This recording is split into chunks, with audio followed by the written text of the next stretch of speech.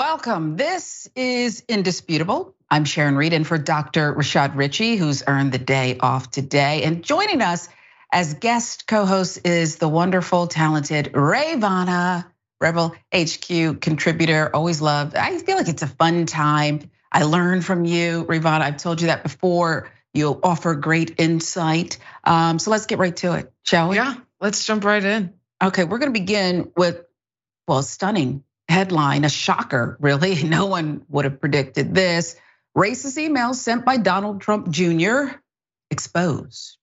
How racist? What are we talking about here on a Trump scale? Well, let's just get into it. The emails allegedly including a rash of racist comments and exchange between Donald Trump Jr. and longtime confidant Gentry Beach could come to light as part of a years-long legal battle involving the Trump scion's friend and his former hedge fund employer. The content. Tomorrow night, we're having Jews for dinner, Beach said in one email sent to Trump Jr. from Beach's account between 2005 and 2008. That's kosher, right? In another exchange, after Beach moved to Upper Manhattan, Trump Jr. referred to the area as Harlem. I hear the theme song of the Jeffersons playing in the background, he wrote. Raw story with the details here. The Jeffersons moving on up, right? That's how it went. Trump Jr. identified as the sender when the email exchange was read in court. And in another exchange, he complained about Mexicans coming to the US, quoting, encourage the Mexicans to come to the US and give them another excuse to not learn English, Trump Jr. wrote. When I have to speak to my grandchildren in Spanish, at least I know I will have you to thank. Hedge fund lawyers said Beach and Trump Jr. were among a group of Penn alumni on the group emails, which also included former Republican National Committee co-chair Tom Hicks Jr. The court records show made an anti-Semitic comment about a Jewish real estate broker who sent pornographic images to one group of the email recipients. This is lovely. Don Jr.'s comments since the leaks came out. Don Trump Jr. on Thursday mocked efforts by liberals to confront racism after his own purportedly racist messages were released as part of a lawsuit involving his friend. Now that's like the easy button of the political left. Like everything's racist. Humor is racist. Life is racist. You can't have a comment without, that's not racist. Former President's son said on his Triggered podcast. Well, we're triggered, Rayyvana. And listen, there's a lot of people who are going with this theme, this line of, you can't say anything, can't have any fun because people will say you're racist, you're anti-Semitic, you're sexist. Unless you really are. Right, so he's saying that you can't say anything without being accused of being a bigot. It's crazy because I say things all the time and I'm not immediately met with someone telling me, what you said was racist, which you said was anti-Semitic, because I'm not saying racist or anti-Semitic things. And I just also want to touch on a little bit of irony. He's talking about, I might have to speak to my grandchildren in Spanish, but you're marrying a Puerto Rican woman. So, naturally it might be passed down through the family. They might speak Spanish. And it's so, and of course the racism of it is, comes from hatred and ignorance. But it is so ignorant to, be upset at the idea that you might have a bilingual family, that your children, or that, this country is multicultural. We don't have a national language. We're supposed to be the country that takes everybody in. That's the American dream, is it not? So to see these people who have, their own families achieve this American dream now spit in the faces of other people who are looking to achieve that, it's disgusting. He's disgusting. Yeah, it is disgusting. And the American dream to people like you, people like me, American nightmare for some others. And apparently some of them went to an Ivy League school. And now, years later, they're making use of their time by saying these racist, anti-Semitic things. And it's really sad. I think it would be lovely, Rayyvana, if indeed his grandchildren spoke Spanish. Maybe they could educate him, enlighten him in another language because English does not seem to be working here. We've been trying. I'll give you the last word. Yeah, I mean, it's not shocking to anybody that, Donald Trump Jr. is saying racist things behind closed doors. He's saying racist things in public, but I think his reaction to it is very telling because to some of these conservatives, the most offensive thing you can call them is racist. They see being accused of being racist as the same thing as experiencing racism, which I think just goes to show how far removed they are from the experience of minority groups in this country. Yeah, and I'll say this, even though I said I'd give you the last word, but it just seems like there used to be shame, right? People were racist, but you're right, they couldn't stand to be called that. I don't want that scarlet letter. But this punchback, this alternative set of facts that seems to become reality, just like Stop the Steal, hey, everybody's just being too sensitive. It's harming everyday people, everyday Americans who have worked hard, who want to raise their families without this disgusting hate speech and discrimination. I really think it's that pathetic because the truth is becoming the lie yet again. Yet again, here we are with this, where this former president's son is not even embarrassed. He's issuing a public statement that is not an apology, but instead it's get out of here. You're stupid. This is ridiculous. This is weird. No, it's not. It's not. I guess I would ask you one other thing. What do we do with that? Because there is one side of the coin that says you got to call it out. You got to point to it. You got to say enough is enough. But if you're not making inroads and you're not even alarming other people, like you mentioned, the girlfriend, fiance, okay? Where's she in this? Okay, right. How does this language even escape the household?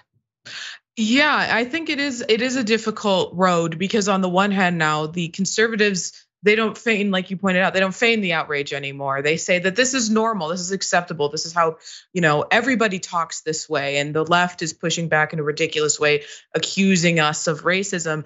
So in my opinion, we're pointing this out not to show the conservatives their own hypocrisy. They know they're, being hypocritical. They don't care that they're being bigots, but I guess it's just to show, everyday people that this is what they think of you behind closed doors. This is what they're saying about you, and you should know this and, maybe stop supporting them. But we heard so much, Rivana, with the indictment and the Tuesday appearance of 45 in court again, indicted again. And we heard about the backdrop, South Florida, Cuban community strongly in support, not just Republican, but in support of MAGA. And this, once again, candidate, not to paint it with a broad brush, but there is a large contingency, a large community that supports.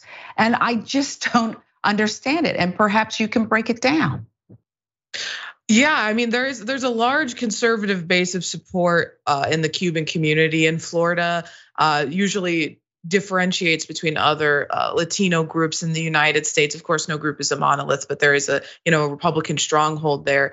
And you think that maybe seeing the way that they talk about you behind closed doors would relax that support.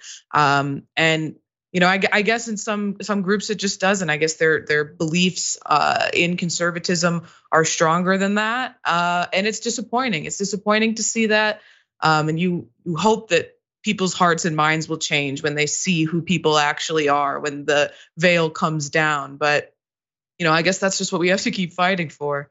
We keep fighting for it, and I've been enlightened some, I should say, and been told that it's also anti-establishment. And this guy, Trump, and his offspring have somehow built themselves as anti-establishment and outsiders, and yeah, that part.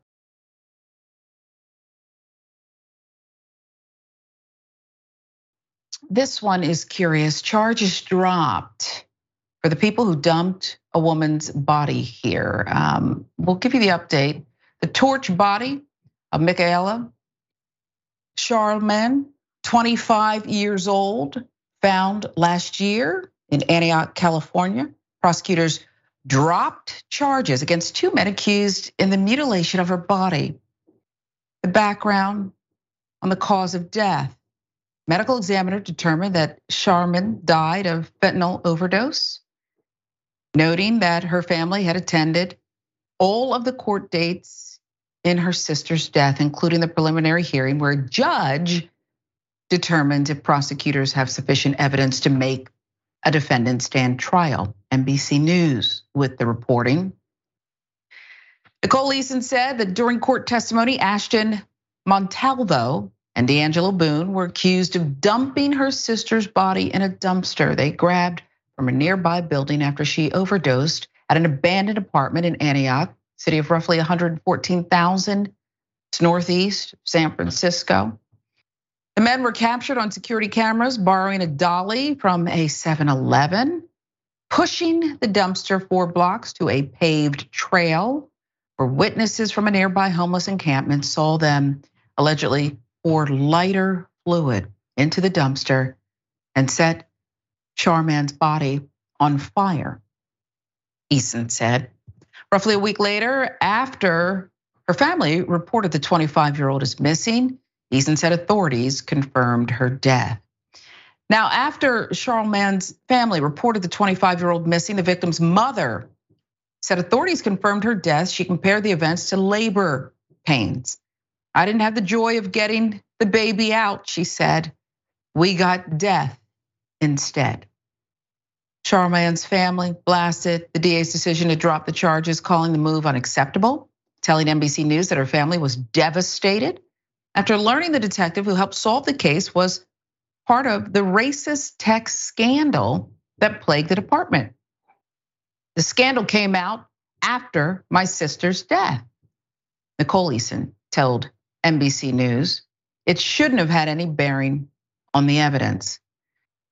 There's more on the text scandal. In April, a Contra Costa County judge released the names of 17 Antioch, California police officers who stand accused of using racial slurs, making racist jokes, sharing racist memes in text threads over a period of 2 years. The list of 17 names also included 5 officers who are already under FBI investigation for alleged crimes. Judge Claire Mayer declared the list of names doesn't deserve protection under the California Evidence Code. This is such a disturbing one, and it feels like this family, their loved one who is gone, doesn't matter and wasn't here. It just didn't happen. And I'm no detective, Ravana, but if you, it's so gross. Douse a body with lighter fluid. And we think it was a body, okay? I don't know if this young lady was alive at the time, okay?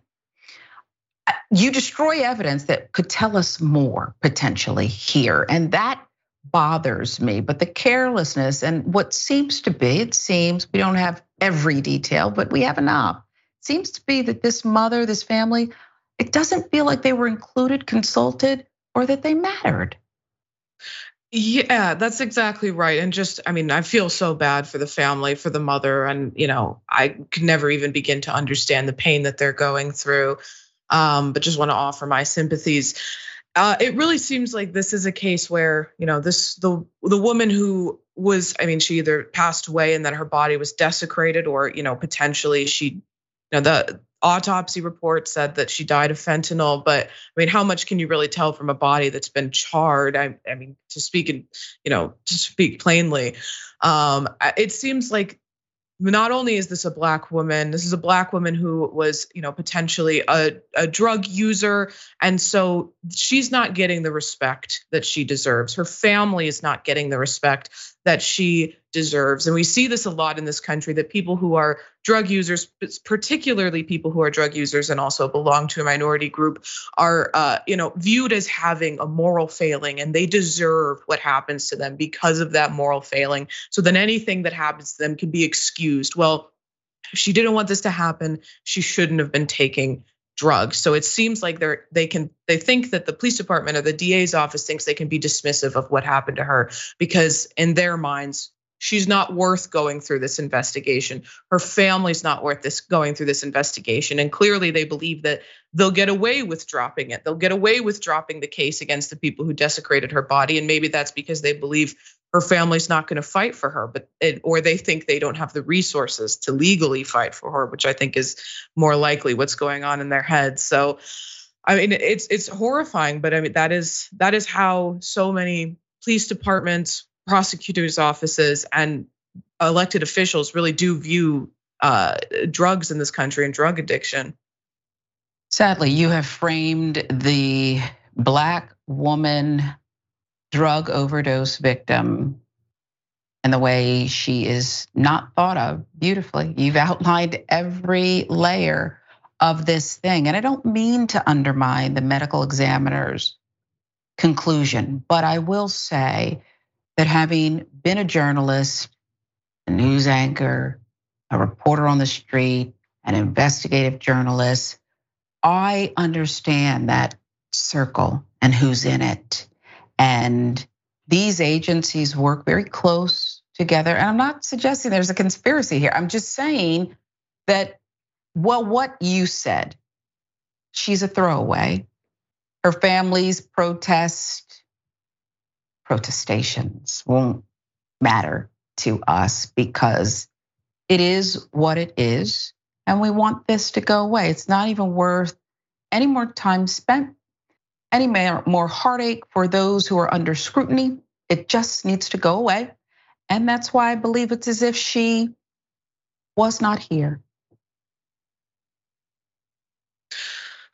And the fact that several of the key witnesses to the crime were unhoused individuals, I think also plays into the dismissive nature of the police department. They, these are individuals who police view with very low credibility. They view them, again, it's the same moral failing. It's their fault that they're unhoused. And so they see them as someone who, can't possibly, testify as to what they saw, but they saw what they saw and they know what happened that night. And she deserves a trial and they deserve to be punished for what they did to her body.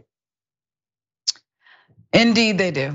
And it's a story we'll keep following, but my shoulders drop a little bit on this one because I don't know that there's going to be a revisit or a different outcome.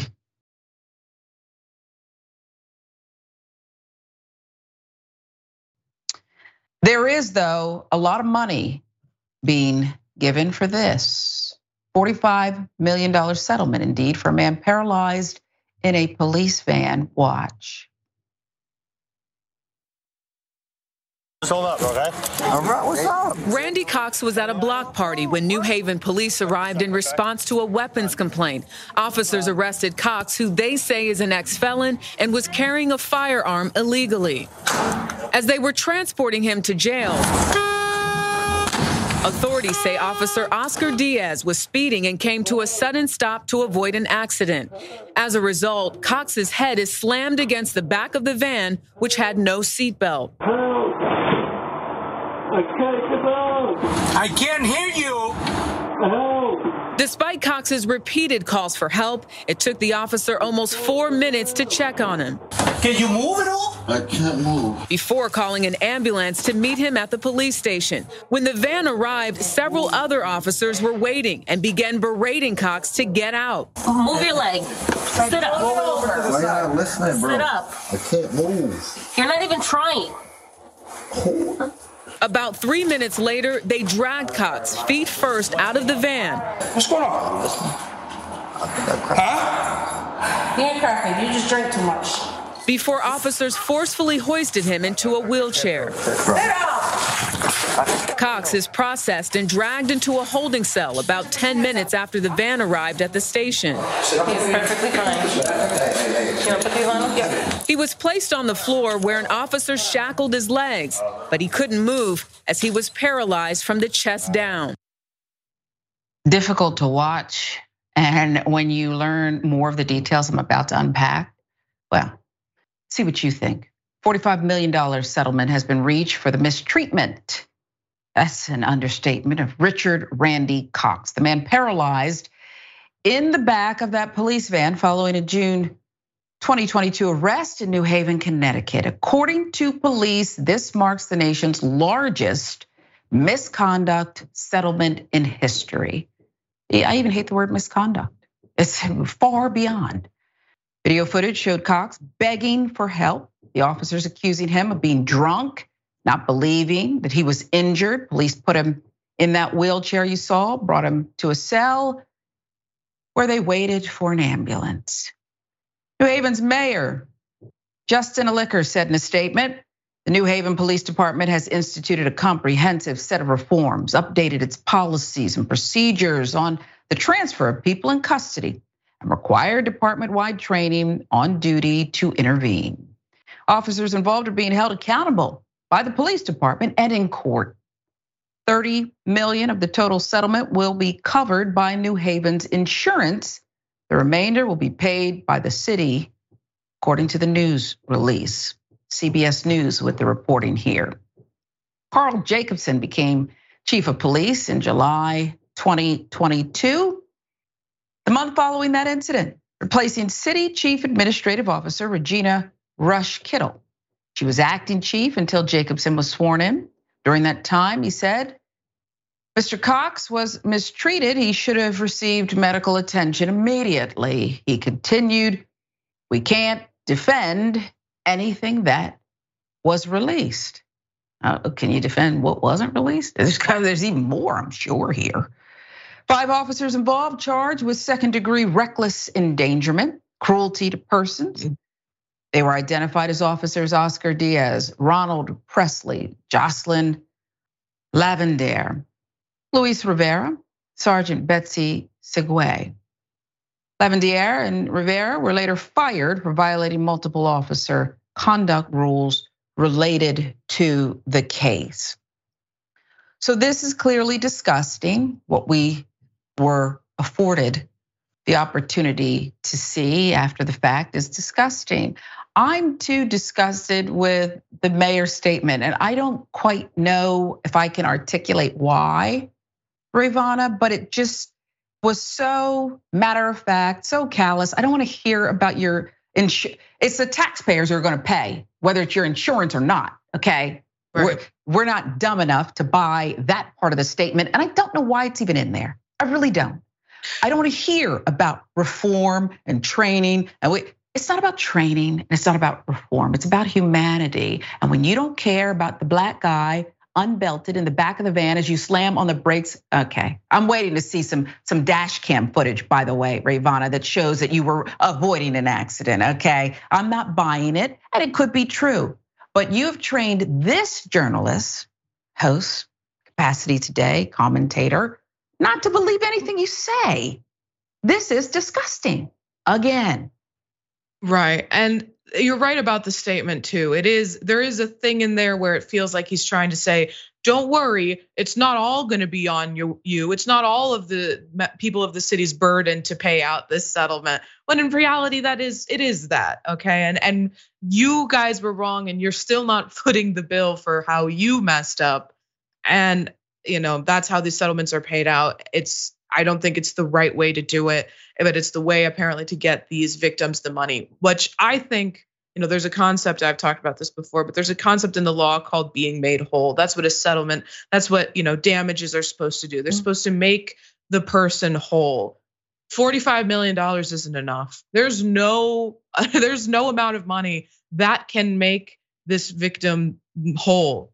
The traumatizing that the trauma he's experienced through this, the trauma his family has experienced, the care that he's going to require for the rest of his life, the tools that he's going to need, the relearning, how to move, relearning, different ways to do skills differently, things that, able-bodied people take for granted every single day. He'll never walk again. There's no way to make him whole. $45 million won't make him whole. There's not a dollar amount that will, but I'm glad that he's received this settlement.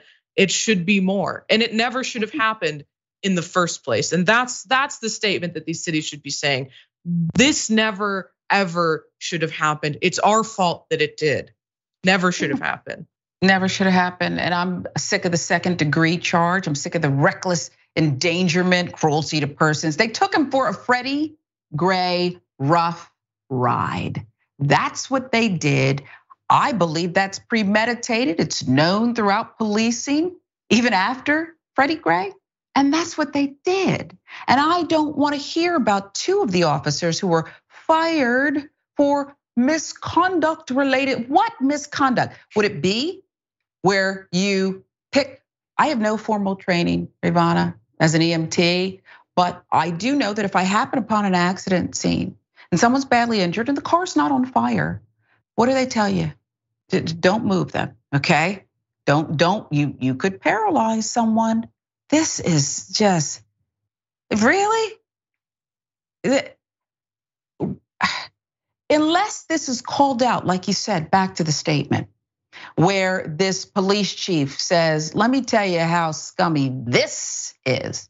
I want details here so I know that you actually do get it and you're not standing with them and reading something that your communications person put in front of you, okay? Because that's what it felt like. Mm-hmm. And the time the officer spent berating him instead of getting him proper medical care, you don't know how much function could have been saved while they were, right. Picking him up, throwing him around, forcing him to sleep on the ground in the cell. I mean, it's way beyond cruelty. I mean, it's just, they don't even see him as a human being. And they're so quick to accuse him of lying. And that's really telling about how, police departments view citizens, particularly Black people, and that they're supposed to be serving and protecting. They don't even see them as human beings. That's just something to throw on the floor, and it's mortifying. And that statement didn't even come close to addressing the evil nature of what we witnessed. It's evil. I have a family member who is transported to get medical treatment 3 times a week. And they put her on a stretcher with care, a 2-man team. They put her in the back of their transport vehicle. And then one of the crew persons drives and the other stays in the back with her to make sure. I asked one time, I didn't realize you stay in the back. Yeah, we got to make sure that, she stays secure back here and makes it safely to her journey. It's just what we're trained to do. No belt, handcuffed, and there you go. And everybody's acting like you need to change policies and you need to hire human beings, okay? You need to hire human beings. I'll give you the last word. I think that is exactly it. That is a dehumanization of the people that police interact with. It is the abuse of power, and there's no training that out. If someone's able to behave that cruelly, that's a part of who they are, and they never should have passed the psych eval that police departments are supposed to give their new hires to become a police officer in the first place. That part, couldn't have said it better myself. That's why you're our special guest host today, Rayyvana, Rebel HQ, extraordinary contributor. This is Indisputable. I'm Sharon Reed. In for Dr. Rashad Richey, who has the day off. Much more Indisputable when we come right back.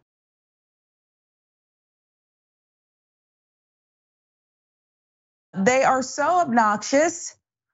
They have their own segment, and it's that time, okay, that we've all been waiting for. I wish a Karen would.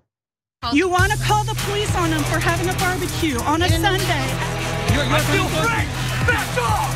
I'm going to tell them there's an African-American man threatening my life. Let's get a video. We'll take a picture of you too. Dude, we got my first Karen. Picture of you too. Literally walked into my house. I know I'm walking to your house. It's amazing. I know, it is amazing. And we're gonna report you. I'm now gonna report this to the owner because this is too much. You guys do this all the time. Feel free. So if you don't want people to come in, don't write entrance. Why do you hate music so much? Third floor. Because you guys have been doing this all the time. Hey, you could have just knocked on the door, rang the doorbell, we would have turned it on. Oh, no. We did. You guys didn't hear it. And that was the direction you chose to take this. Thank you. Have a great night. What's your name? Which house is yours, Miss Trespasser? Maybe I should follow her to her house. See which lady this is. BMW. Ooh. She's got a Beamer. We can get the plates. Let's see.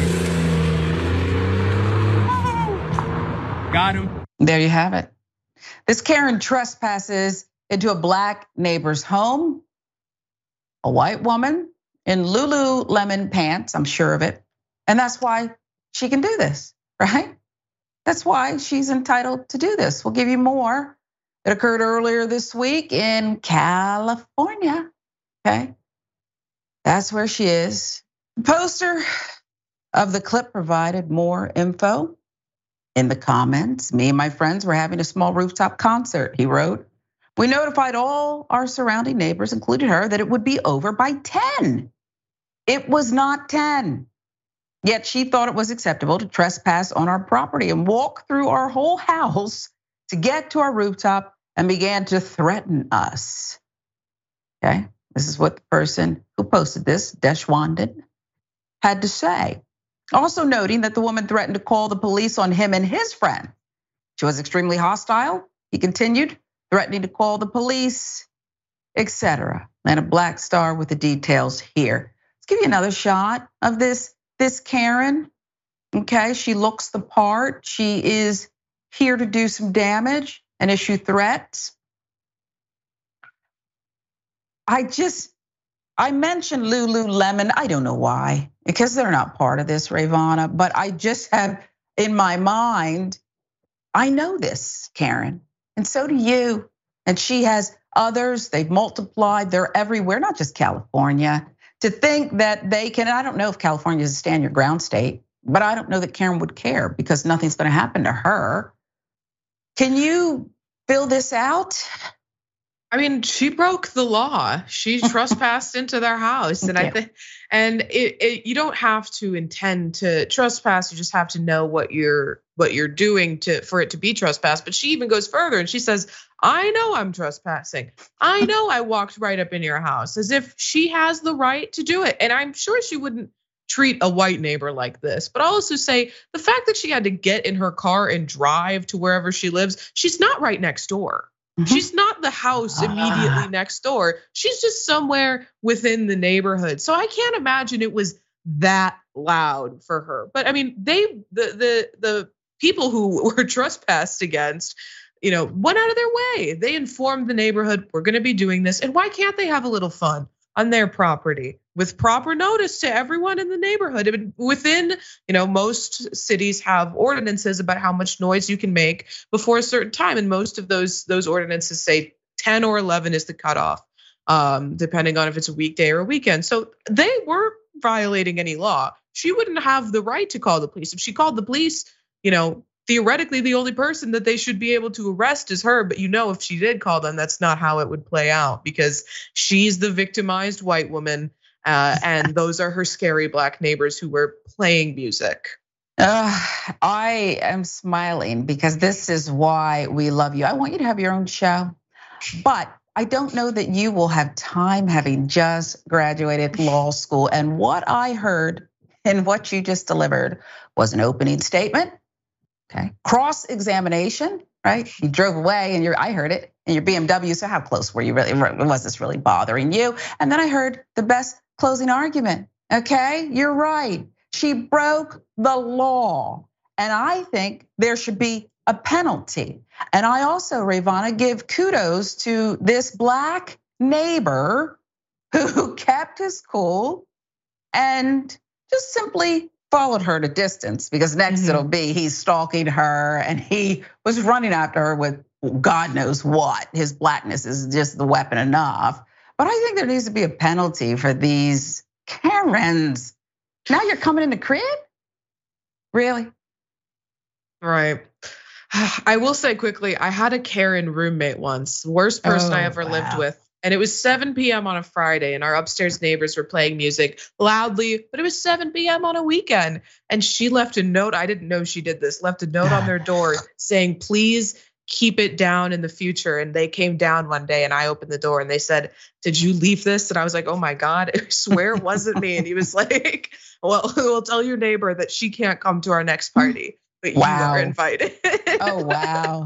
Yeah, and just to be clear, and I don't know if you're coming to us from home today, but please tell me, you no longer reside because it's dangerous. It's guilt by association. And had it gone another way, who knows? Wow, okay.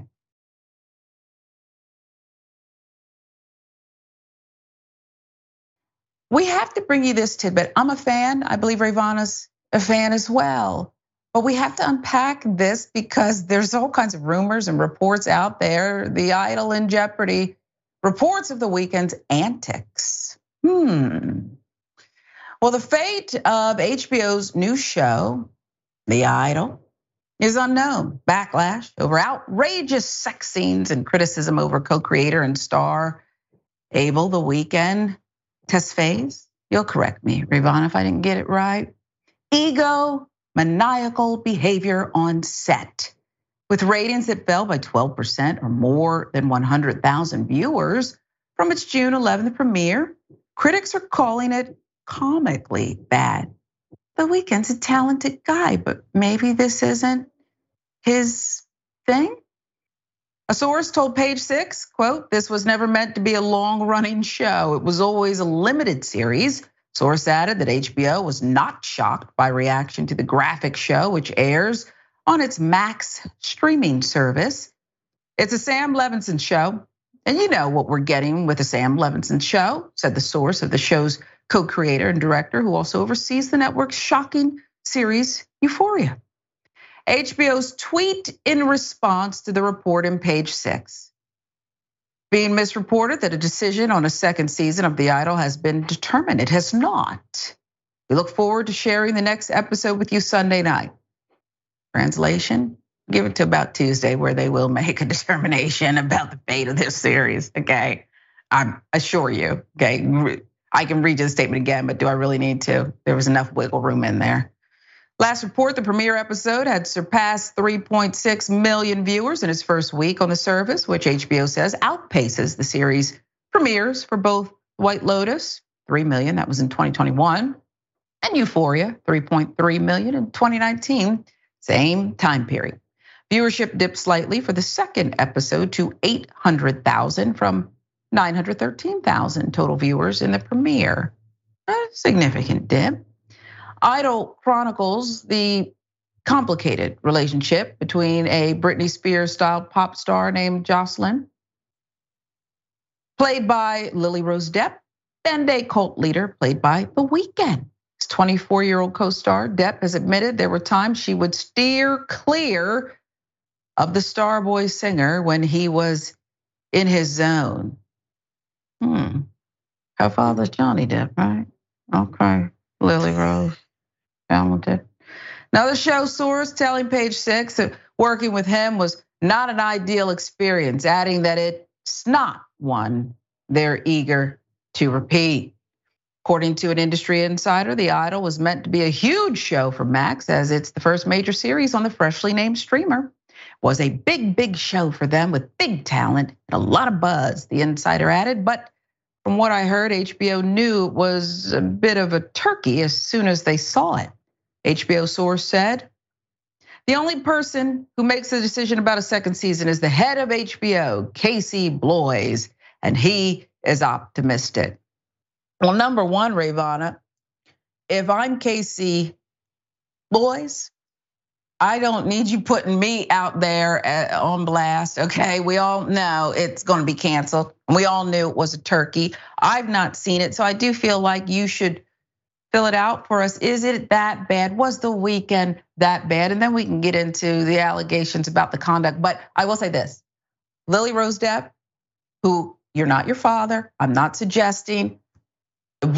Johnny Depp was out there, right? Did the whole trial and the things that, okay, just saying, okay? You were kind of excommunicated from Hollywood, which is okay with me. Doesn't mean everything that was alleged is true, but is she, okay, I'll stop, Rayvana.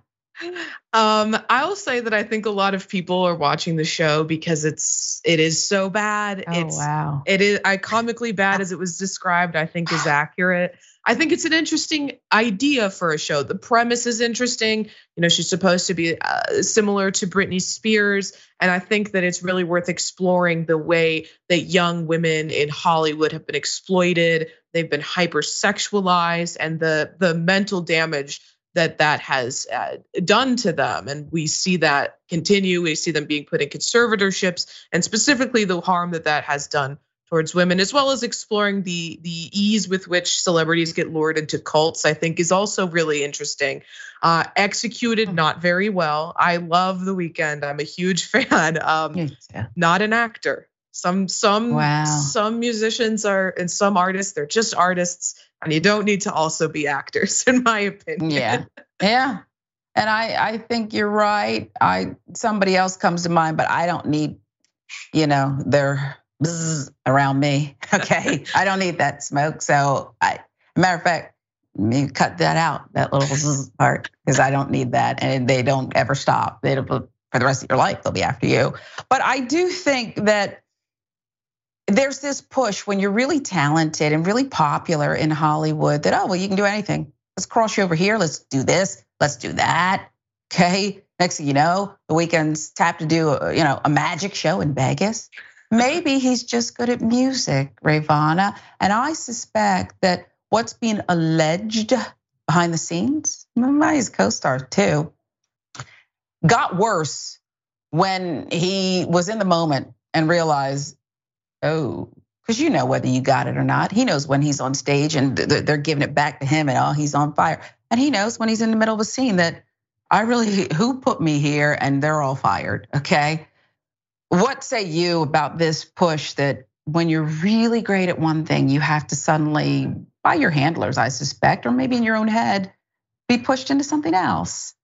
Yeah, I think that a lot of celebrities are sort of set up for failure in that way. Or like you have a lot of, every Disney Channel star had to also be a singer, and God forbid that they didn't have the talent to do it. And then, you're put in that position where it's harmful to your, opinion of yourself. I mean, I think that the staff on the set should be treated with respect by everyone. I don't care how big of a name you are. I don't care how big of a talent you are. You need to be treating everybody with respect. But yeah, it wouldn't surprise me if he's realizing in real time, because he was a big part of, creating the show and bringing the show, to reality. So, watching it sort of fall apart while you're doing it could definitely undermine his self-confidence and lead him to be, egotistical on set. But it's probably laid the groundwork for him not to be able to step into the acting in the future. And he probably, I've been told I've done a little acting. Maybe my stuff is comical too, come to think of it. I don't know. Or maybe I'm slightly cut above him. I don't know.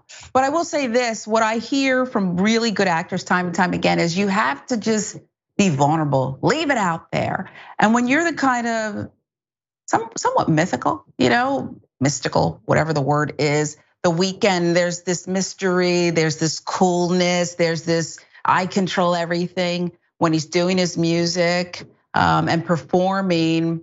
And when he's not in control, perhaps, of all the material here, and you don't get instant gratification. There's no live audience perhaps telling you how great you are. There's no, Hadid sister on your arm, okay? There's no supermodel there. There's just, you gotta do the material and be great. They're giving me this because I'm rambling. That's why.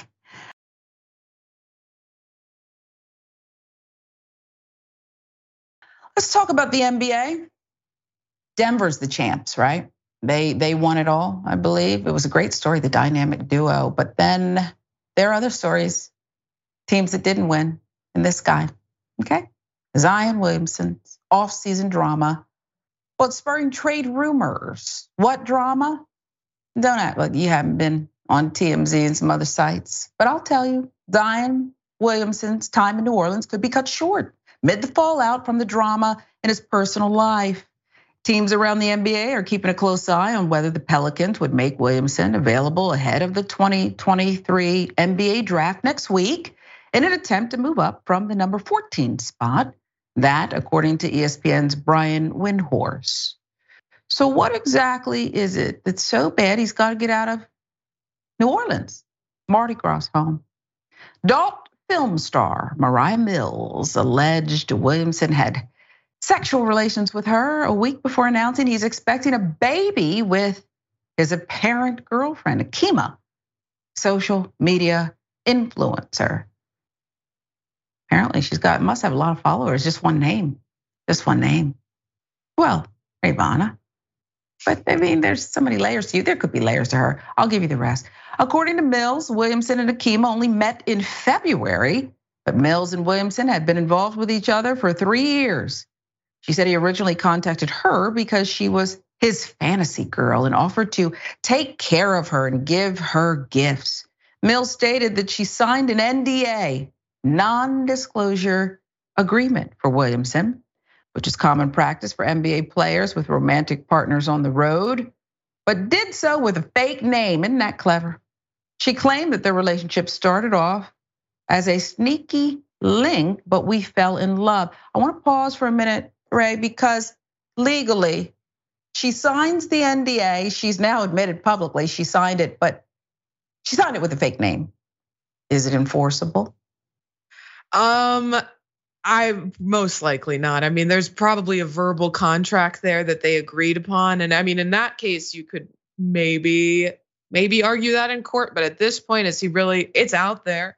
It's already out there. So now you're just going to drag this woman through the court system it's not going to be a good PR look for him to do it. That's smart. Okay. Oh, I like that. If only he took good advice. He seems like somebody who probably doesn't take good advice. Mills also claims that Zion used a trap phone to record 100 plus videos of them having sex, and that she learned he had shown these videos to other women in his life. In one screenshot, Zion asks if he can record their time together and inquires about the cost of bringing her to Portland for 2 days. As Mills tells it, Zion was jealous, protective of her during the relationship. In fact, she claims that he spied on her and tried to set her up to see if she would cheat on him. Here's the response from the baller. Zion Williamson has not addressed Mariah M's allegations.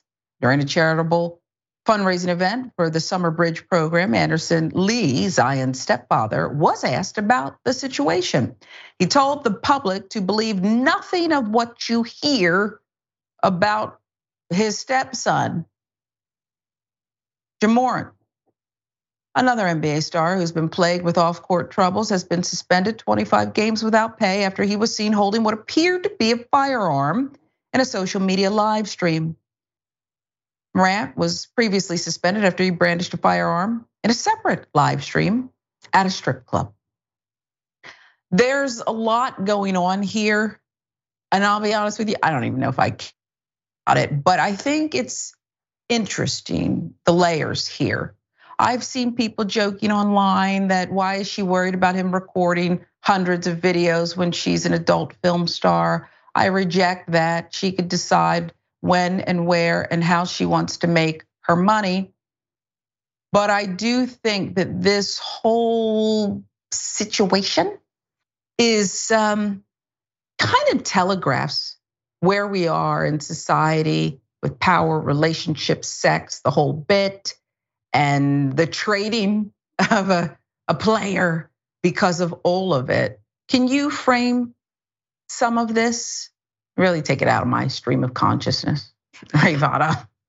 I'll say I think you're absolutely right that Mariah Mills has the autonomy of her body and she has the right to consent what videos of her people see and what they don't see. So she has the right for money to make porn that can be seen by whoever has access to it. And at the same time, because she's consented to that, she didn't consent to him sharing the videos of them having sex privately. So she's well within her right to call him out for that. I will say the timing of her coming out with this, it doesn't necessarily seem like she's trying to raise awareness of how she was mistreated, but more like she's just trying to get under the skin of his baby mama, which I think is a little less noble than, but I read her videos are picking up steam too. Right. No pun, but people are searching for her. She's becoming, even more famous, I guess. But yeah, you go ahead. Yeah, I'll just say, of course, he should, have more discretion with how he conducts himself, because the way that you act in private absolutely does have a tendency to come and have a play in the way that your professional life. I mean, and not just if you're a professional basketball player. Of course, if you have a high profile like that, it's more likely to come and impact your professional life. But just anyone in any career, your outside work behavior is unbecoming of someone they think is representing their brand. In most industries, that's more than grounds to terminate you. So, I think he's young. He's come into a lot of money very quickly, and maybe he just needs to learn how to conduct himself better. And if the team doesn't think that this is someone who we want representing our brand, then they can let him go. I think it's not like serious allegations of sexual, impropriety. I mean, showing the videos of her is absolutely a violation of her consent. But it's not like, I've seen teams protect their players who have been accused of rape. So, I mean, if they want to let him go, they can let him go and make a lot of money doing it. But I guess that's their decision. And I don't know what his relationship with his stepfather has been throughout his life. I don't know that much about his story. Perhaps I should have looked into it. But here's my thought on the stepfather's comment. Believe nothing about what you hear about my son. Marketing value is one thing, okay? And you're absolutely right. I tend to believe these allegations, I guess we'll call them. He's sleeping with probably a couple women. And it's not very nice treating people this way. Let's just boil it down to that. For the stepfather to step up, I guess there's something bold and profound about being protective of your offspring, your stepson. But I would like to think that there was a private conversation here, that you're hurting people and you're hurting yourself, regardless of whether it's going to cost you money or get you traded out of. Maybe he wants to be traded out of New Orleans. I don't know. But why are you doing this? I'd like to see that he would examine that. And maybe I'm too pie in the sky, but I think his behavior deserves some insight on a couch with a professional in front of him. That's just my thought, okay? That's just his personal, it's just my thought. Much more indisputable when we come right back.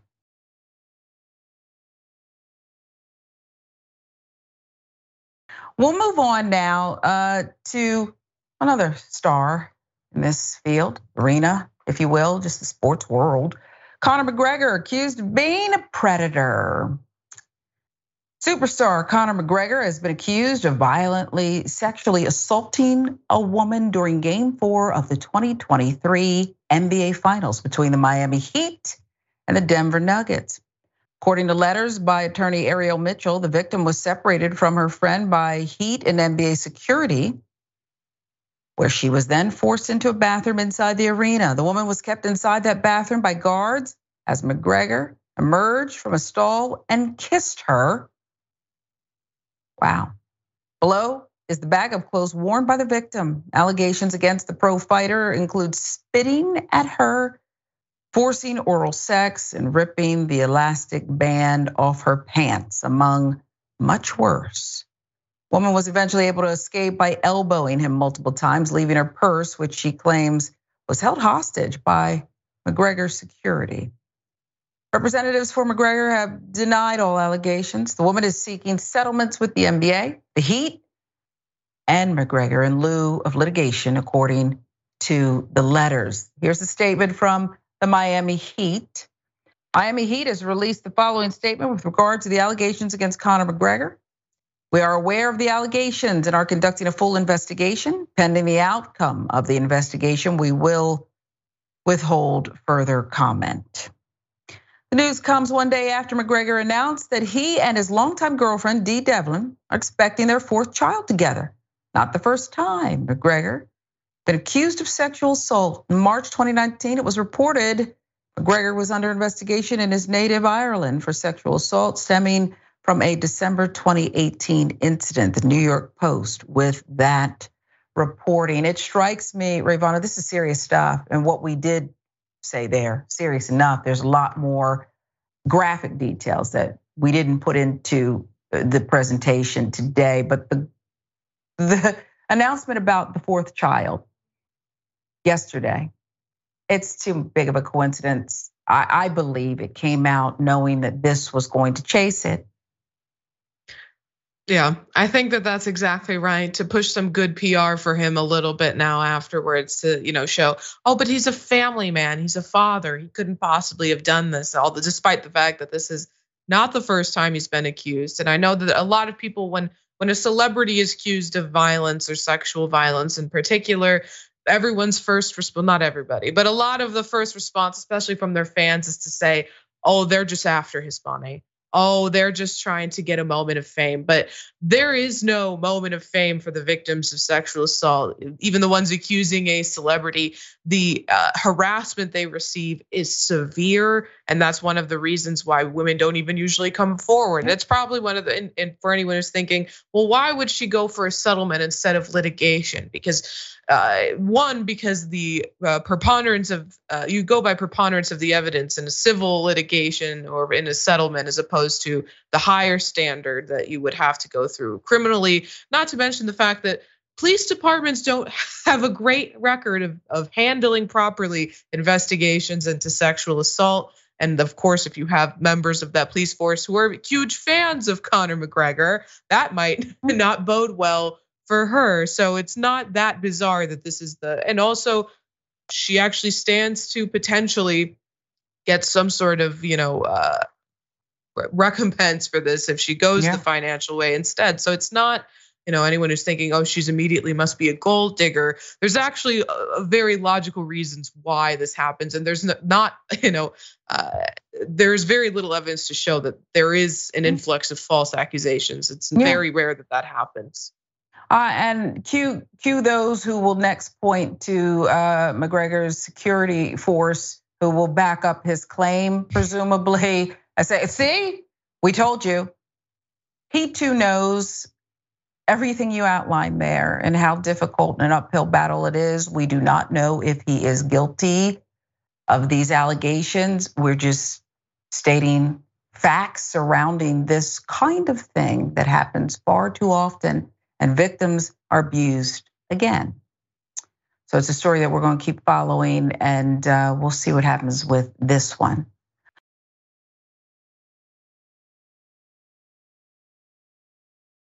I do want to talk about the high school experience, graduation, all of it, what feels good. You want to celebrate. So when a principal denies a high school graduate's diploma because she danced, is that fair? Is that fair? She did the gritty. You familiar with that? The gritty on stage at her commencement ceremony. And because of that, a graduating high school senior was denied her diploma. Let's watch her dancing. Hafsa Abdur Rahman.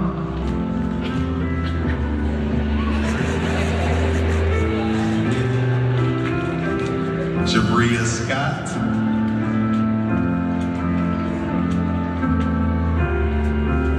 Stephanie Uck. So the principal right there was, you saw, waving her off, and then put the diploma back in the basket.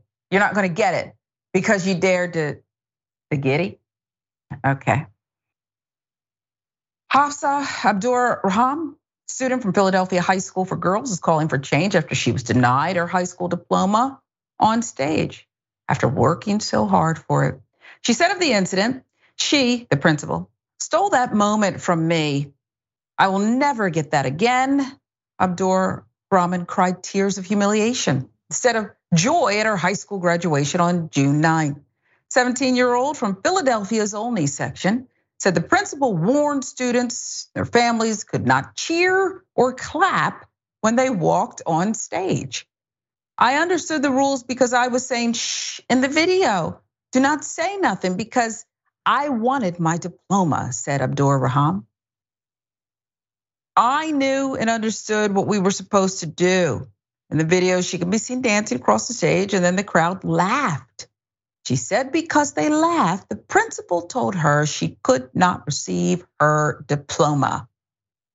If they thought that I shouldn't do the giddy across the stage and do the girls' high traditions, nobody should have been able to wave or blow kisses or do period signs, because I feel like that's the same thing. I feel like that's unfair. WPVI in Philadelphia with the reporting here. Abdur Raham said, this moment wasn't just for her, but it was in honor of her sister. Killed at 14. I was so embarrassed, I couldn't even enjoy the rest of the graduation. She's not alone. She said 3 other girls did not get their diplomas on stage, but all of them did after the ceremony. There she is smiling. She at least has it. She earned it. School District of Philadelphia said in a statement, quote, the district does not condone the withholding of earned diplomas based on family members cheering for their graduates. We apologize to all the families and graduates who are impacted and are further looking into this matter to avoid it happening in the future. Abdur Raham says this assistant superintendent of the school also reached out to her and her mother, apologizing for their experience and to talk further. Although she wished she had a better experience, she and her mother hope school leaders learned a valuable lesson. This is so ignorant, Ravana. I think this is so ignorant. You're not allowed to cheer. You better not whisper. Maybe not exhale, okay? This principal had a 0 tolerance policy of just goofiness, and apparently she did mean it. Yeah, it's really ridiculous. I think most graduations have this policy, trying to not make students feel embarrassed if they don't get as loud cheers as other students. Every graduation I've had has had this policy. No one ever follows it. And I've never seen it enforced to this degree. I will say, I think the fact that this is a girls' school, it means something, right? Because the respectability politics, particularly this is a majority, it seemed, Black girls' school. Respectability politics is enforced on women. This is not a becoming way for you to behave. You're dancing across the stage, regardless of the fact that it was in honor of her deceased sister. I mean, it's ridiculous, and she earned that degree. The principal has no right to withhold it from her, to take that moment away from her family. I mean, just let the girl get her diploma, giving it to her afterwards. She did graduate, but it's not the same. She didn't get that moment. You stole that from her, and for what? Because you wanted to, enforce this relatively arbitrary rule. I mean, the families are gonna cheer, and that's not their children's fault. They want to enjoy this moment. And I'll say she looked absolutely beautiful going across that stage, and it's really unfair that they stole that moment from her. Yeah, she's a good person, it seems, and a hard worker. And the principal on the spot scolded her. Like, this is your last really official thing of high school, and I'm gonna scold you right then and there and throw your diploma down. I think it's despicable. It's despicable. I'll give you the last word and tell us where we can find your great work. Yeah, thanks. Well, first of all, it's always such a joy to be on with you. This has been a lot of fun, even if some of the stories were pretty heavy. But everybody can check me out, my Rebel HQ videos on YouTube and on Facebook. And for updates on those, you can check me out on Twitter at RayvanaTTV. And Rayvana, can we say something else? And I do love checking out your great work about her sister. Her sister was murdered, hit by a stray bullet. It was huge news in Philadelphia, okay? It was huge news, it was heartbreaking. The entire city, the greater Philadelphia area saw the updates, including the arrests that were eventually made. So this is not some family secret. This principal had to know. And her entire family had been through this pain, and she does a little skip. I never heard of the Gideon, maybe you did, Ravana. And this is what you choose to do. It's like, who is this principal? Right, and she had a smile on her face while she was doing it, the principal. taking that diploma away. You see that? All right, law school graduate Rayyvana, we love you. Until next time, I'm Sharon Reed, and for Dr. Rashad Richey, this is Indisputable, and we appreciate you watching always.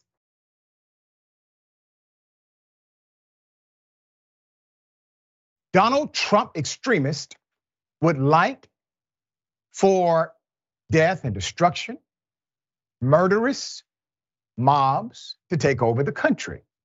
Well, let's get into it. We knew this would happen. Let's put him up full mast. The man who radicalized hundreds of thousands of individuals in this country and frankly beyond, Donald Trump himself. Extreme supporters of Donald Trump have met news of his federal indictment with visions of violence and retribution.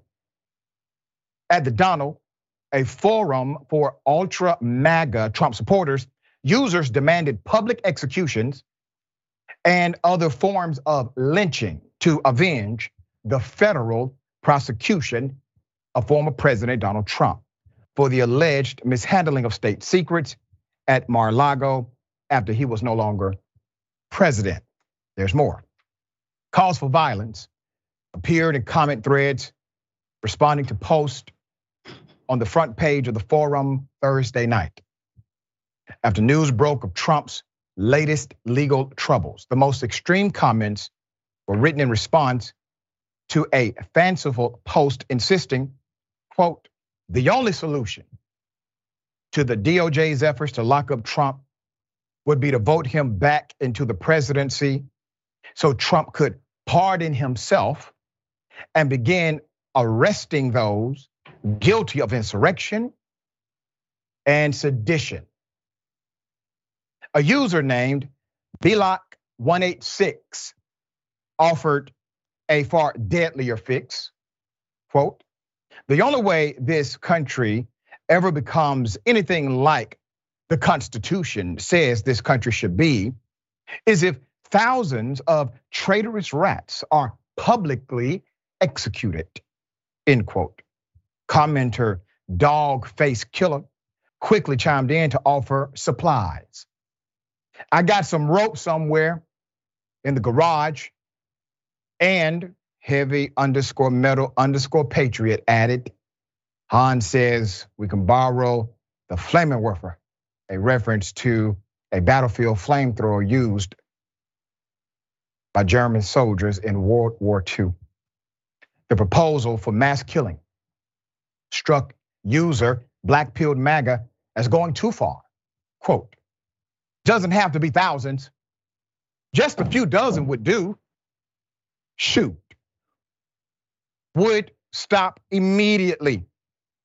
But user Nerdrum1 insisted taking out a few elites wouldn't make the difference, suggesting the number of dead required was on a genocidal scale, millions. The real problem is the people that vote for them. As long as they exist, the problem can't be solved. A user named heavy_metal_patriot concurred, correct. It might be tempting to dismiss these calls for mass murder as loose talk among angry MAGA supporters. Yet there is a dark history here. In a previous iteration, the Donald, the forum, was used to help plot and promote the violence at the Capitol in 2021. As detailed in the final report of the House January 6th committee, including by users who openly discuss surrounding and occupying the US Capitol. The only thing that's going to change the course of this country from its present heading of Marxist dictatorship, the commenter wrote, is if Trump stands up in court and says to all of my supporters, the tree needs watering. And now is the time. Meanwhile, Governor Ron DeSantis, let's put him up. He has vowed to restore the name of US Army base in North Carolina to that of Confederate General. The Raleigh News Observer reported at a North Carolina GOP convention on Friday, DeSantis said that if elected president, he would change the name of the newly christened Fort Liberty back to Fort Bragg. It was changed by way of a bipartisan vote because Bragg, well, stood for things antithetical to the country. Let me deal with DeSantis, and then I'm going to go back to Trump and his supporters. DeSantis is literally saying, I want to take away your liberty.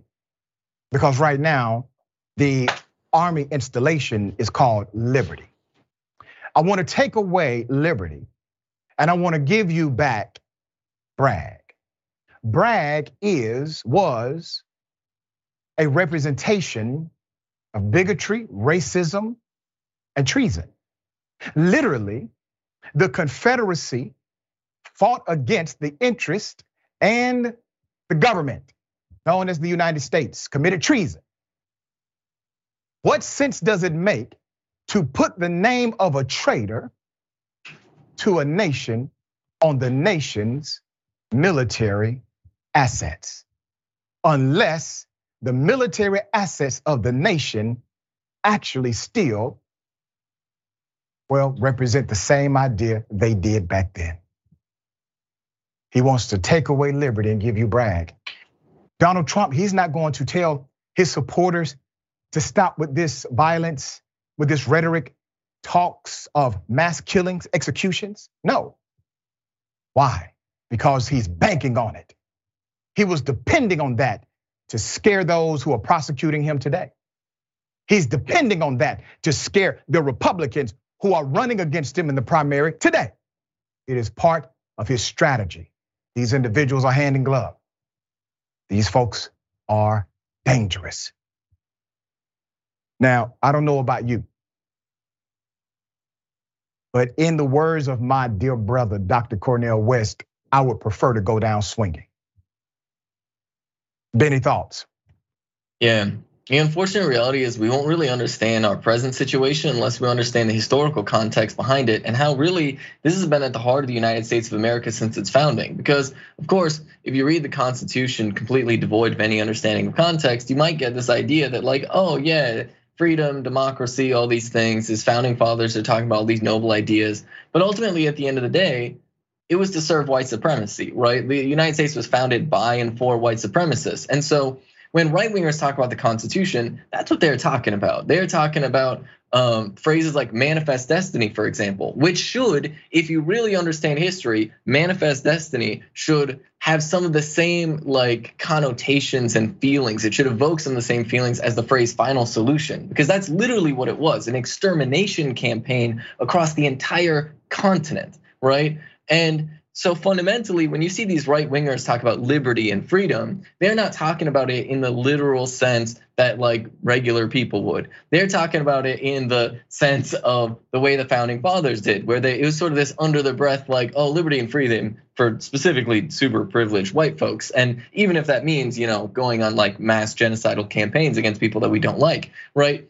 That really is at the heart of, unfortunately, the United States. And the United States has always had a very persistent thread of right-wing violence that's always defined a significant portion of our political reality, right? Everything from lynchings to sundown towns to like random like white supremacist terrorist attacks, and then obviously institutions with the state through like segregation and slavery and all of these different things has really cooperated to create an environment of fear and terror.